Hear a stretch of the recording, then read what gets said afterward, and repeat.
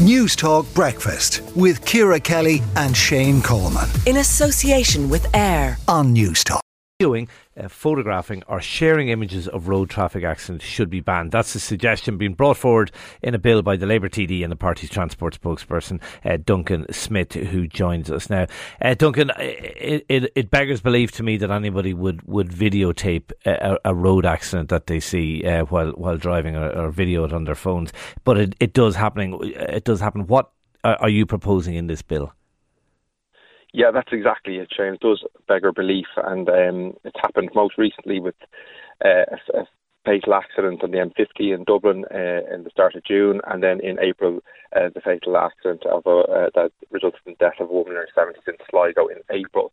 So what my bill would propose to do would be to impose a Class A fine upwards of €5,000 or indeed a custodial sentence not more than 12 months for anyone who takes a photo or a video or an image of someone, a victim of a road traffic accident, be they someone who has died, seriously injured, or is indeed in a state of shock, and then proceeds to share that image through social media. It's just something that anyone I've spoken to over the last number of months about this, they just find it something that's totally indecent, totally insensitive, and it's just become more common to hear a Garda plea on our airways after a serious traffic accident that they are aware of images circulating on social media and to plea to people not to share them. So we believe a strengthening of the law in this area, a zero tolerance approach to that would hopefully protect victims and victims' families from having to go through anything toward you. Every fibre of my being completely agrees with you, and I think most people listening would completely agree.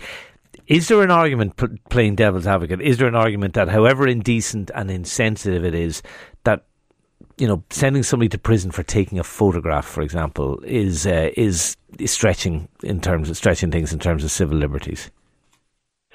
Well, look, I mean, if you're going to take a strong approach to this, there has to be consequences within the act. Of course, it'd be up to any judge in order to impose whatever penalty they would see fit should something like this come before the courts. I mean, we've had 28 prosecutions of COCO's law, which is the sharing of indecent images, which of course started in the Dáil with Brendan Howell's legislation. Only a small proportion of them went to prison. So I wouldn't imagine that there would be a high number of custodial sentences out of this. Okay. But you do need to set a marker that this is something that as a society we do not want to tolerate, and respect for people in distress, for people who've died, is something that Irish people I think would pride themselves on if you asked them. Yeah, no, fair enough. Are you expecting cross-party support for this bill, Duncan? Yeah, I am.